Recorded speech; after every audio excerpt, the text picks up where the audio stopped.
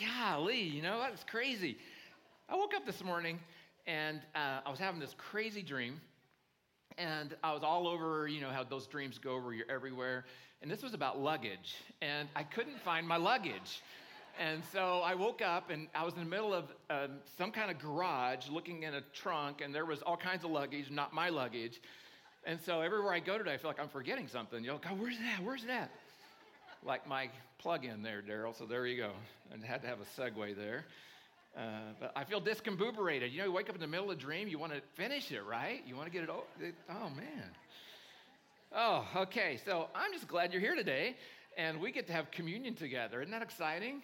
Get to celebrate that and just look forward to moving to that place. And I'm just going to ask if you would just go ahead, everybody, grab your message notes to look like this out of your program. And then you can follow along. You have your Bible open to 1 John. 1 John's at the end of the New Testament. So if you get to Revelation, you've gone too far, just go back a little bit. If you have your Bible app on your phone, you can look up in 1 John as well. We're going to be in chapter 4. If you're watching online, you can also just want to encourage you to go ahead and do a connection card so you can communicate with us about what's going on in your life. So we're in a series called Reset. And what we're doing is we're talking about this idea of coming to places in life where we can have a reset.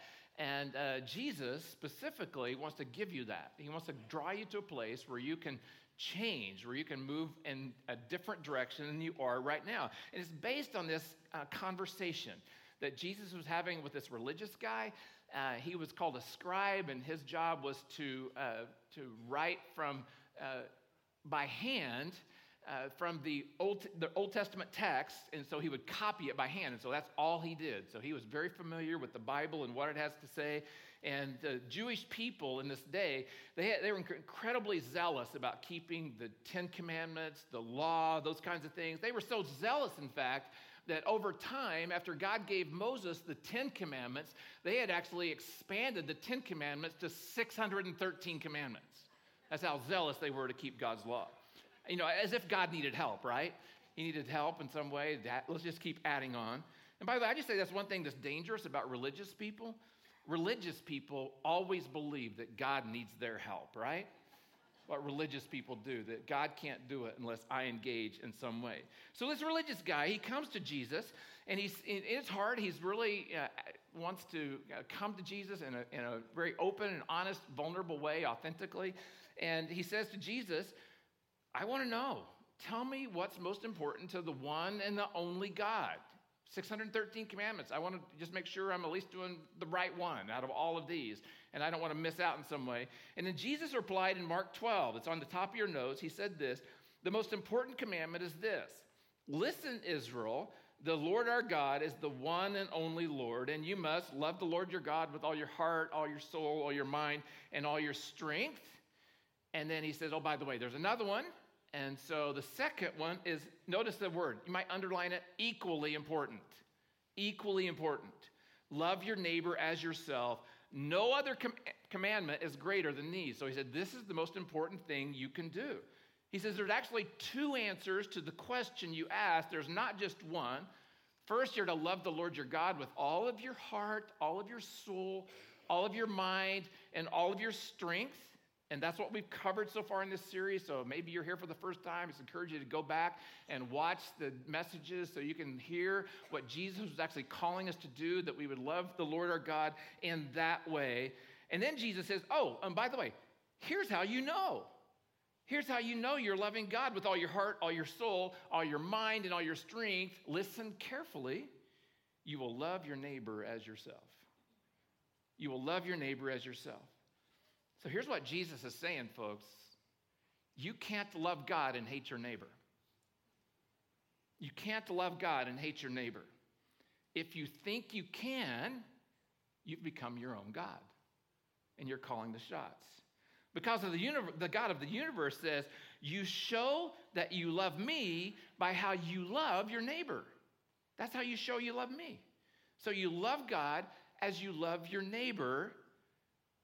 And the opposite would be true. When you love your neighbor, you are loving God.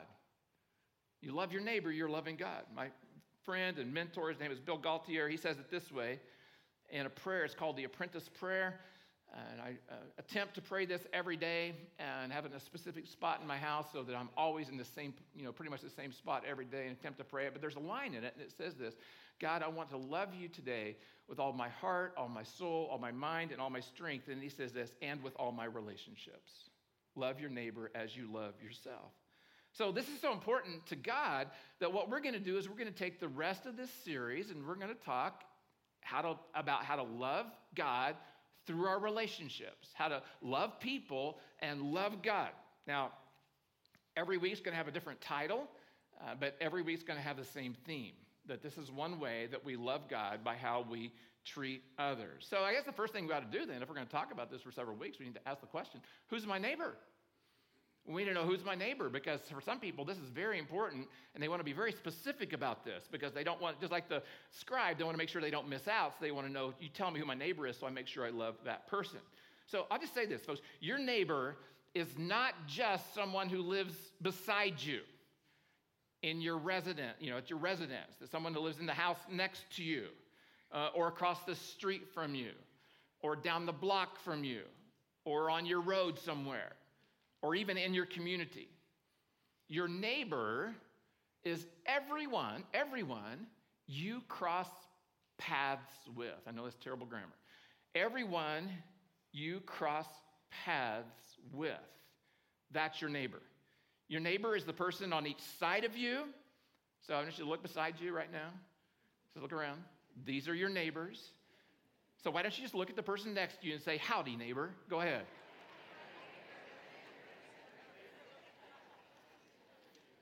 Some of you want to move, I know. Can't do that yet, okay? Just sit somewhere else next week, okay? There you go. Your neighbor is the person across the street from you, on the same road you live on, in your community, at your workplace, where you shop, where you work out, where you recreate, where you play. Your neighbor can be in your city, in your country, in your state, in your county, in your state, in your country, in your continent, on your hemisphere, on the globe. Your neighbor can be everywhere. And God calls us to love everyone, folks. This is hard. He calls us to love everyone, no matter their nationality, no matter their religious beliefs, no matter their skin color, no matter their gender, no matter their political party. Got it? No matter their political party, okay? No matter the sports team that they follow. No matter their sexual orientation, no matter their addiction, whether they're employed or unemployed, whether they're housed or they're homeless. God says, I want you to love everyone as if they are your neighbor. As if they are your neighbor. He calls us to love them even though we disagree with them. Our job is to love others, not judge others. To love others, not judge them. And both, I'll just say this. This is, I think, where Christians have lost in the culture war. This is one of the primary ways. You may think that you look at culture and you look at values and you can maybe pick your ways that you think that we've lost the culture war. And it's really a way that you can blame someone outside of yourself. But I believe the way that we've lost the culture war is that Christians have failed to love people. Failed to love people, especially people who are different than they are. I got to hear Ray Johnston from Bayside speak this week, and he said that surveys show that 90% of unchurched people, this is people who don't go to church, 90% of them have a positive view of Jesus. 90%, a positive view of Jesus. At the same time, these same people, these same unchurched people, only 42% have a positive view of Christians. We've got a problem. We've got a gap here. We have an image problem, and the problem is, here's the problem, we don't look and act like Jesus. Because if we looked and act like Jesus, 90% would want to follow and know and be loved by us if we did that. See, we love, so here's the problem. So many of us, we love our religious views and we love living in our religious subculture more than we love Jesus and others. We protect our religious subculture because it's so important to us. Instead of loving others, many of us, we spend our time judging others. so that we can be better than them, so that we can put them in their place, so we can say, I'm loved by God because of what I do, with the inference that you're not because of what you do. See, we've not loved those that God has called us to love because we believe in some way that we're superior or we're better than, and some way that we've judged them as less than us. And so we're saying we don't have to love them. But God says this, folks, everyone you meet is your neighbor. So if every one of you meet is your neighbor, what am I called to do? Love everyone. Love everyone. It's really quiet in here right now. We're called to love everyone. So what we're going to do today is we're going to look at some verses from 1 John and really wonderful verses about the whole idea of relationships. And honestly, when I picked the title for today and the direction I thought we'd go, I thought we were going to be in Romans today. And so we were going to be in Romans chapter 12 today, and I was going to go through this whole list in Romans 12 about how we love each other, but God directed it another way, and especially because we're having communion today, is I knew that we needed to understand our relationship with God, and then because we have this relationship with God, how he calls us to relate to others. And one of the best places to do that is in 1 John chapter 4. 1 John chapter 4. So I'm going to give you two ideas today. The first is this. In order to reset relationships, I must receive God's love to me. So you must receive God's love to you. In order to have a reset, in order to be able to love others, I have to be loved by God. I have to receive his love that he has for me. 1 John 4. Now, what I'm going to do is I'm going to go 7 through 12 today, but I'm going to take them out of order because in the middle are the key verses for how we can know how much God loves us and receive that. Verses 9 and 10, this is what he says. He says, God showed how much he loved us by sending. So how did God show how much he loved us? He sent his one and only son. So he gave everything. He gave that which was the most value. So he sent and he gave that which is the most value. So you're kind of going to get the drift here, what he's going to ask us to do. He sent and gave that which is the most value so that we might have eternal life through him. So it was for us, not what he could gain. It was for us. This is real love, not that we have loved God, but that he loved us and sent his son as a sacrifice to take away our sins. So he sent Jesus to become a sacrifice for us, and that's what we celebrate when we have communion today, that he came to take away our sins. Now, what we're talking about here, the word love is used here. It's the word agape, and many of you have heard this word agape and agape love and what it means. And agape love is the greatest form of love. There's different kinds of love in the Greek language, but this is the most intense, sacrificial kind of love. Agape love is not conditional on another person, on their behavior, on how they act, or how they perform, or the needs that I get met. It's not conditional on another person in any way. In fact, agape love has the other person's well-being in mind all the way. So here's what C.S. Lewis said. I guess that was already up there. I saw you guys looking there to me. And so C.S. Lewis says this about this kind of agape love. Agape love is a selfless, sacrificial, unconditional love, a love passionately committed to the well-being of another. You've got your phone. Why don't you just take a picture of that screen so you can remember that? Let's just leave that up a second and let you take a picture if you want, so you can remember this. Agape love is a selfless, sacrificial, unconditional love, a love passionately committed to the well-being of another. It's okay, folks. You can get your phone out. It really is, if you want to take a picture of that. Some of you already have it memorized. You're way smarter than me, and you're able to do that. So this love that God shows, this kind of agape love, is what we must recognize. So we have to see it, and then we have to receive it. If I don't see it, I can't receive it. So first of all, I just have to be able to recognize it. And so what it says here is that God sent his one and only son to this planet, and his one and only son gave up his rights, all of his rights, when he came here. When Jesus chose to submit himself to God's plan and come to earth, he was choosing to be, here's the choice Jesus made, he was choosing to be misunderstood, opposed, maligned, mistreated, criticized, and treated unjustly. So that means that if I'm going to choose to love others as God has called me, I'm submitting myself to the possibility that I will be misunderstood, opposed, maligned, mistreated, criticized, or treated unjustly. Now, what keeps us from loving others? Because we're afraid that we're going to be misunderstood, opposed, maligned, mistreated, criticized, or treated unjustly, right? That's what keeps us from it, is fear. Jesus chose then, even with all of that against him, he chose to die the cruelest death possible, and that was to be death on a cross. So he loves us that much that he would be a sacrifice made to God to take the punishment that was due us. So first of all, he's taken my punishment upon himself to appease the wrath of a holy God.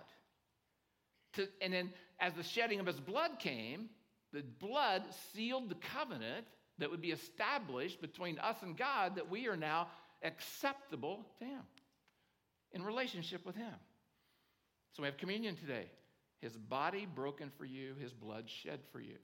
Body broken to take your punishment, blood shed to seal the covenant, that you could know God. This is agape love. This is the love God has for you. And when we recognize that, when we see that, for most people, I would just say most people, when they see that, then it naturally makes them want to receive it, right? I want that kind of love.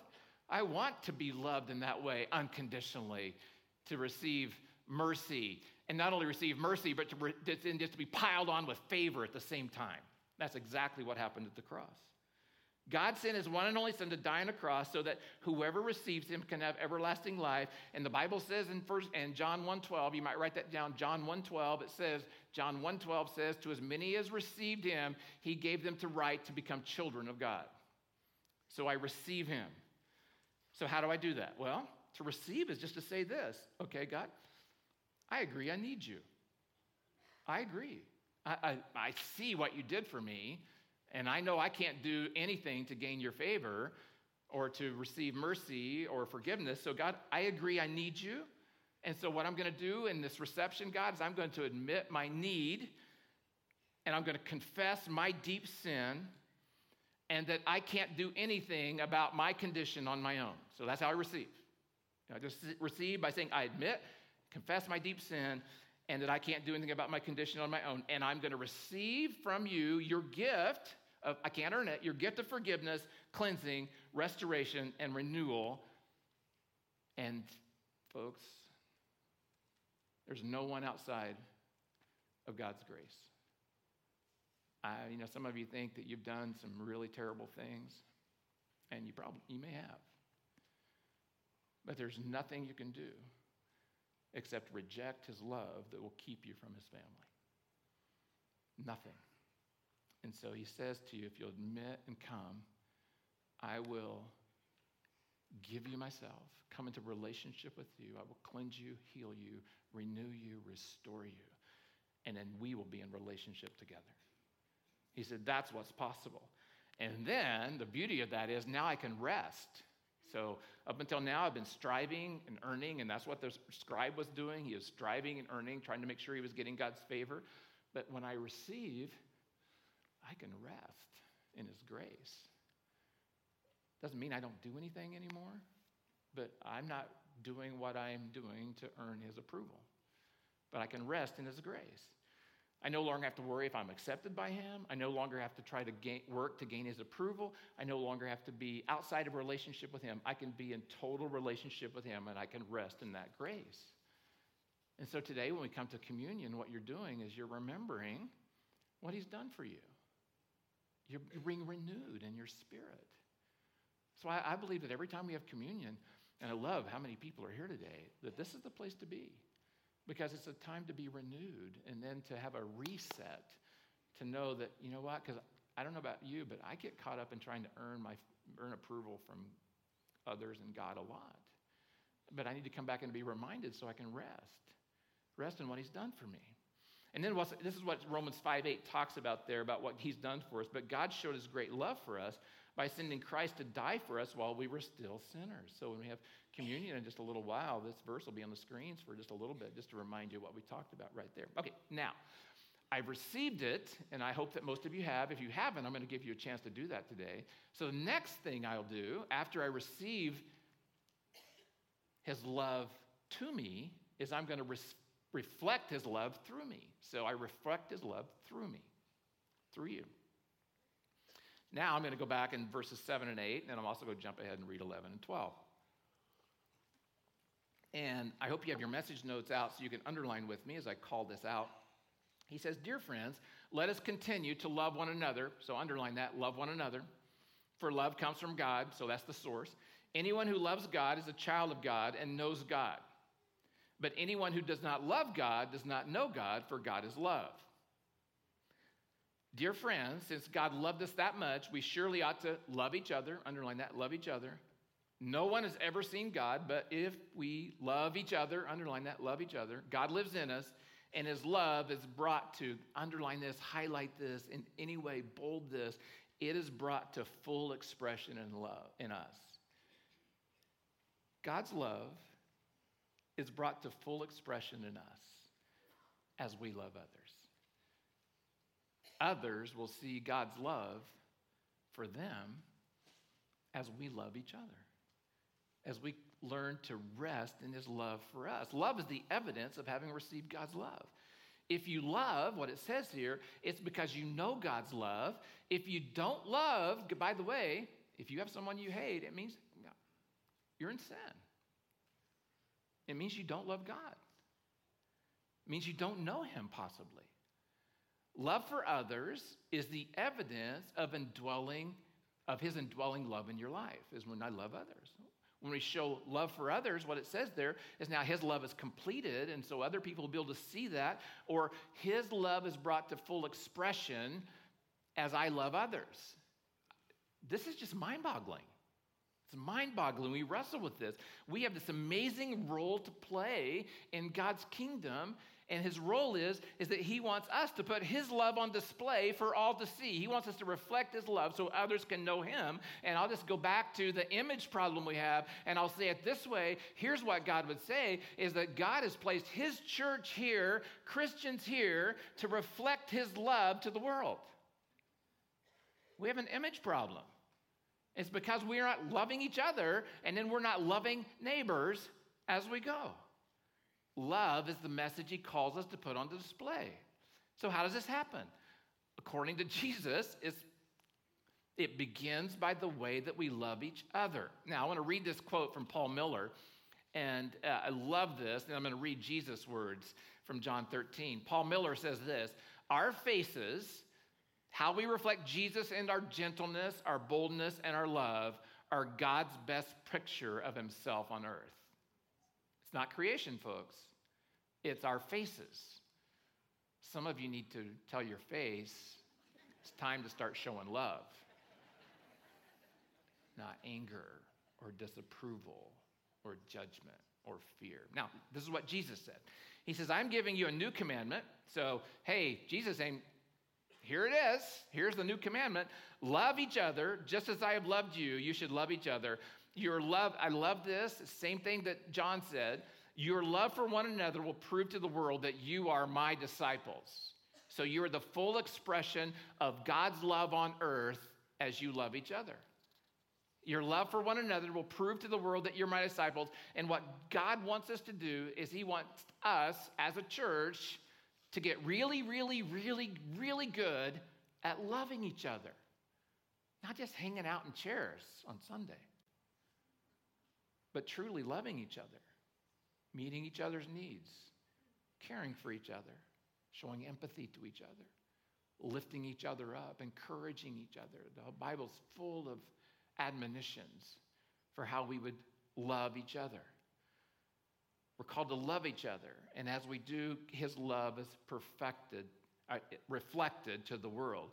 We're called to love each other, and out of that relationship, we get to love our neighbors. So I just want you to think about that. You turned to your neighbor a while ago, and you said, "Howdy, neighbor." Now, I want you to turn to your neighbor right now, and I want you to say these words. It's going to be uncomfortable for some of us. "I love you." Would you do that with me? I love you, Susan.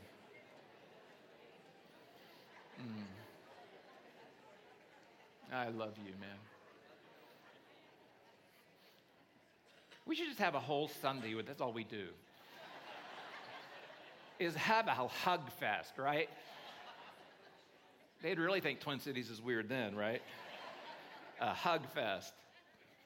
Now, in alignment with the question the scribe asked Jesus, so this is in alignment with, so it's wonderful how the Bible aligns with itself.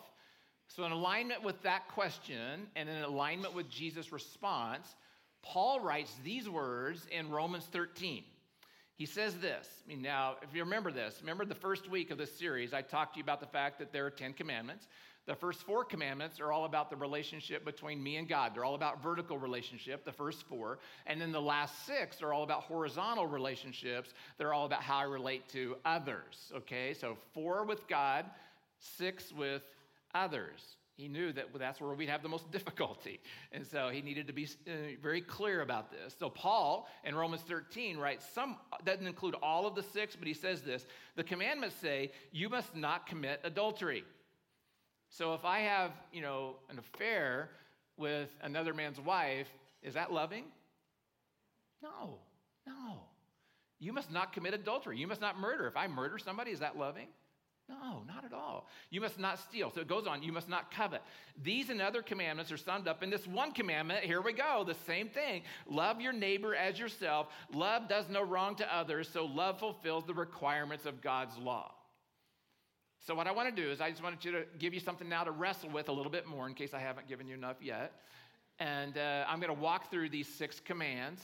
And I'm going to give you an action statement that goes with each of the commands, and then we'll have communion together. How to love our neighbors. First, be respectful. Be respectful, and the commandment is to honor your father and mother.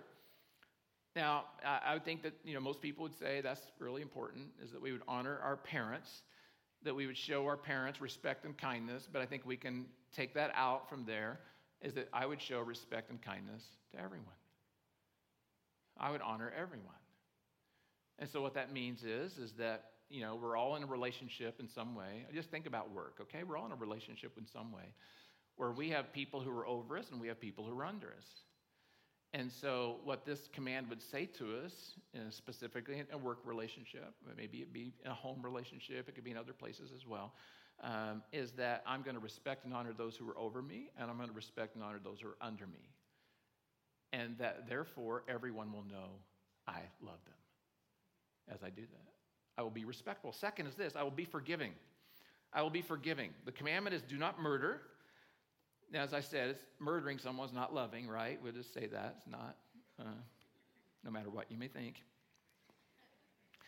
So loving our neighbor means that instead of seeking revenge from someone who has hurt us, I will do as the Bible says, and I will forgive my enemies.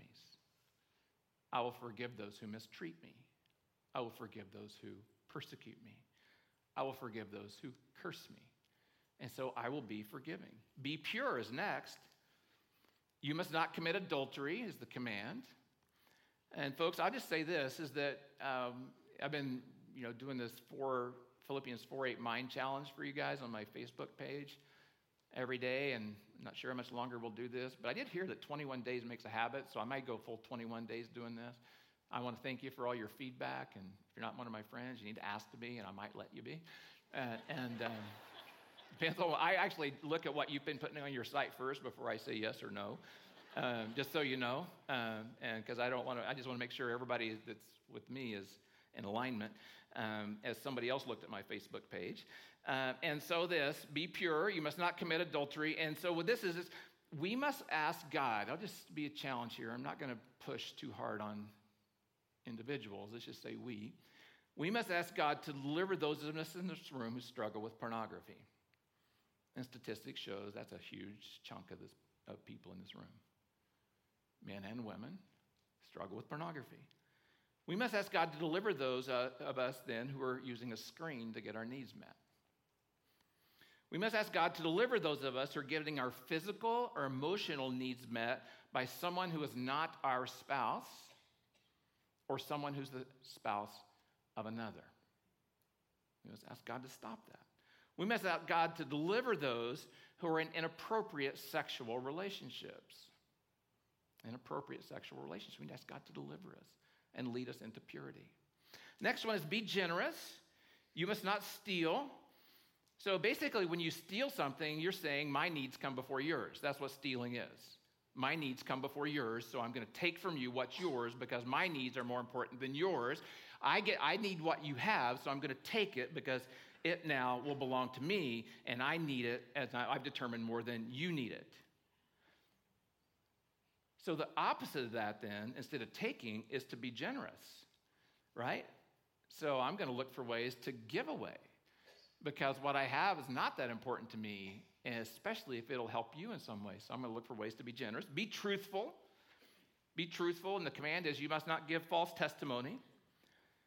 And so I will just say it this way, no slander. And I'm thinking of maybe your social media page right now. No slander of others, and no gossip. This can happen through social media or one-to-one or in groups. No gossip. In other words, I'm going to share the truth. In other words, I'm only going to share what's good for building others up. Now, I would agree there's a time and a place that the most loving thing to do is to tell someone the hard truth, but I don't do it publicly, and I don't do it to others. I do it to the person I need to talk to. No gossip. No falsehoods. And then be grateful. Be grateful. Do not covet your neighbor's wife. Or he goes on and talks about possessions or house or car or vacations or garden or all that stuff. I know that's all there in that command. Instead, learn to be grateful for what you already have. Learn to be grateful for what you have. Learn to rejoice with what your neighbor has without resenting them. Learn to rejoice with what your neighbor has without resenting them and wanting that's how you love your neighbor, okay? So there you go. 6 commands, 6 directives on how we love our neighbor. So this is ways that you can practice this. And now what I want to do is we're going to move into a time of communion. I want to read these verses from John 15 first. And these are right before Jesus was crucified. These are the final hours before his crucifixion. He says these words that were recorded by the beloved Apostle John. He said this, I have loved you even as the Father has loved me. So he's saying, as you've seen me love you, just know that's how I've received love from the Father. Now remain in my love, so stay in this place. When you obey my commandments, you remain in my love, just as I obey my Father's commandments and remain in his love. I have told you these things so that you will be, underline this, filled with my joy. Do you want to know the joy of Jesus? It's in loving others. It's in loving others. Yes, your joy will overflow. It will overflow. This is my commandment. Love each other in the same way I have loved you. There is no greater love than to lay down one's life for one's friends. You are my friends if you do what I command. There is great joy in receiving the love of the Lord for me, and I don't know. I'd say there's even greater joy in reflecting the love of the Lord to others and seeing them receive it, seeing what they get when they get to know him. There's great joy. So I just want to say, will you do as Jesus commands? And so here's the bottom line. Here's the bottom line of today. God shows his love to you so that he can show his love through you.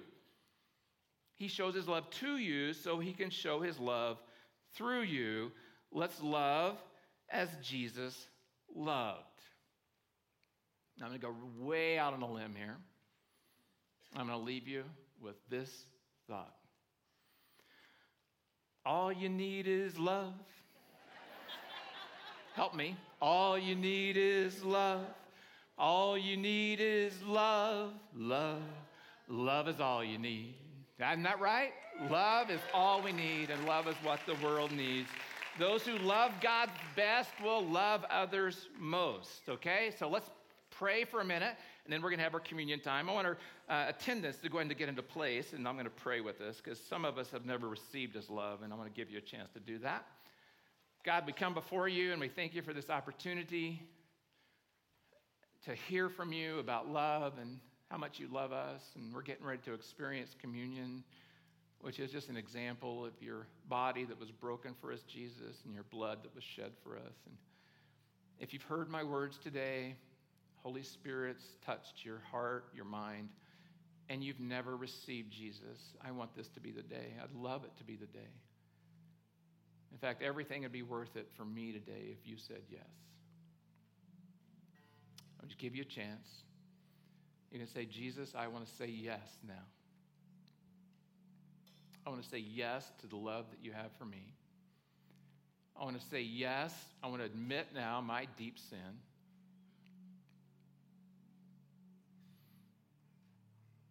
I confess it to you. And Jesus, I ask you by the blood of Jesus Christ that you would cover that sin and that you would no longer see me as sinful. But I now become your beloved, a beloved child of the Most High God. And Father, I pray now as we have communion together that you would just remind us, each one of us in this room, how much you love us. And then you would inspire us that we would become, and just leave here today with a passion to love others more. In fact, even the people in this room, the people around us right now, we know people in this room that maybe we have some animosity towards, or there's been a relational fracture, or in some way there's some tension, or maybe we've overlooked. And today we just want to get that straight. We'd want to go to them when we're finished today and just say, you know, I love you. I just want you to know that. Sorry for how I hurt you. So I thank you, Jesus, and I pray that in this time that we would all sense your presence in a huge way. It's in your name we pray. Amen. So here's what we're going to do. We're going to do the self-serve approach. So you're going to be able to stand, and then you're going to move to one of the tables so we can kind of go this way. And these two sections will go this way. There's three sections. You'll go down here. And we'll just kind of, work this out together. This is part of relationship, folks. I love it doing this way because it's chaotic. And yet it's the way life is. And we get to be together. We get to stand in a line. And maybe in that line we get to pray for someone that we're with in some way. Up there you go to the back tables. Everybody else comes to the front tables. And so you're just going to get a chance to do that. What I want you to do is I want you to take the piece of bread, the cracker, and the juice, and then just move back to your place or somewhere in an aisle, and I want you to eat the bread, and I want you to whisper to yourself, his body broken for me, and eat the bread. And I want you to drink the juice and say, his blood shed for me, and drink it. And then move back to your seat and just continue to pray, and then we'll close our service all together. So if you want to stand up right now, you can move into place. And we're also going to have some music sung over us. It's just going to be beautiful. You don't have to move right away. It's just going to take some time for us to do this. Let's enjoy it together.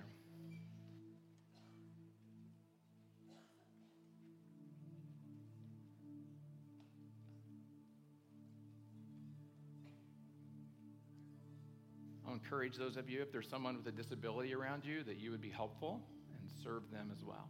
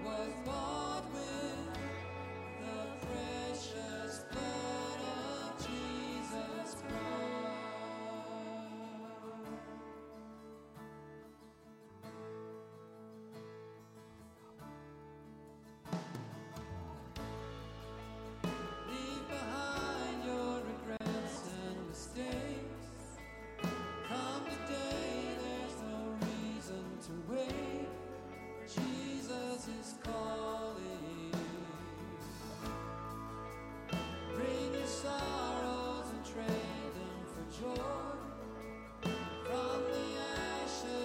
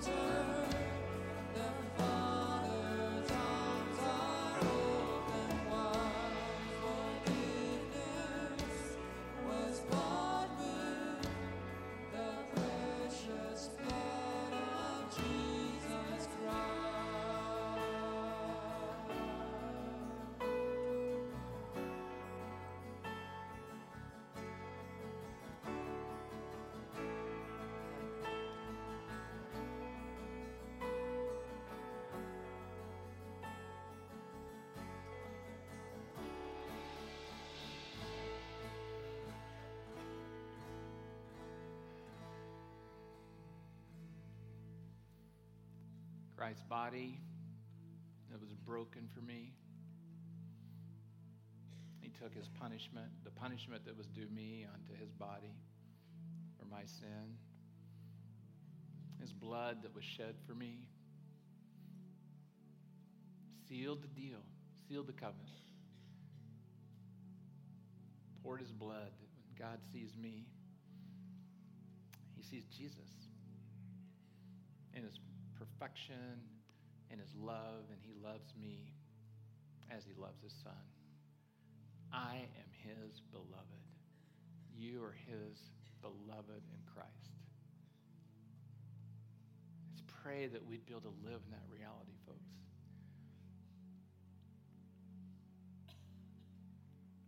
Because honestly, we're not going to be able to live the lives and be the reflectors God calls us to live if we don't truly embrace the love he has for us. Embrace it. Embrace his love for you. Know it deep in your heart. And I know it's a process, believe me. I have a lot of shame in my background, a lot of shame inside of me. And it's taken a long time to get even to the place where I can say, I believe he loves me. And the enemy comes at me all the time to try to say, there's no way he can love you, because shame wants to look back at what you did and tell you you're bad. And God says, no, I want you to look forward and live as I've made you to be. And you can be the greatest reflector for me ever, because you understand the love I have for you. God, I just thank you so much for the time we were here today, that what we experienced together. I pray that this won't just be a service, that this gathering would be part of community, and that as we leave here today, that we would be more deeply committed to loving others. And it just begins with loving the people right here.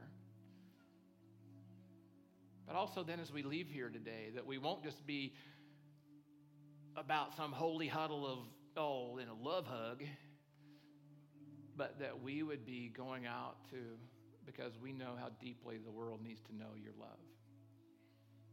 And we'd be reflectors of that love. We're not here to judge people. We're here to love people. So I pray that you would give us that posture, and that would be what we carry out. It's in Jesus' name we pray. Amen.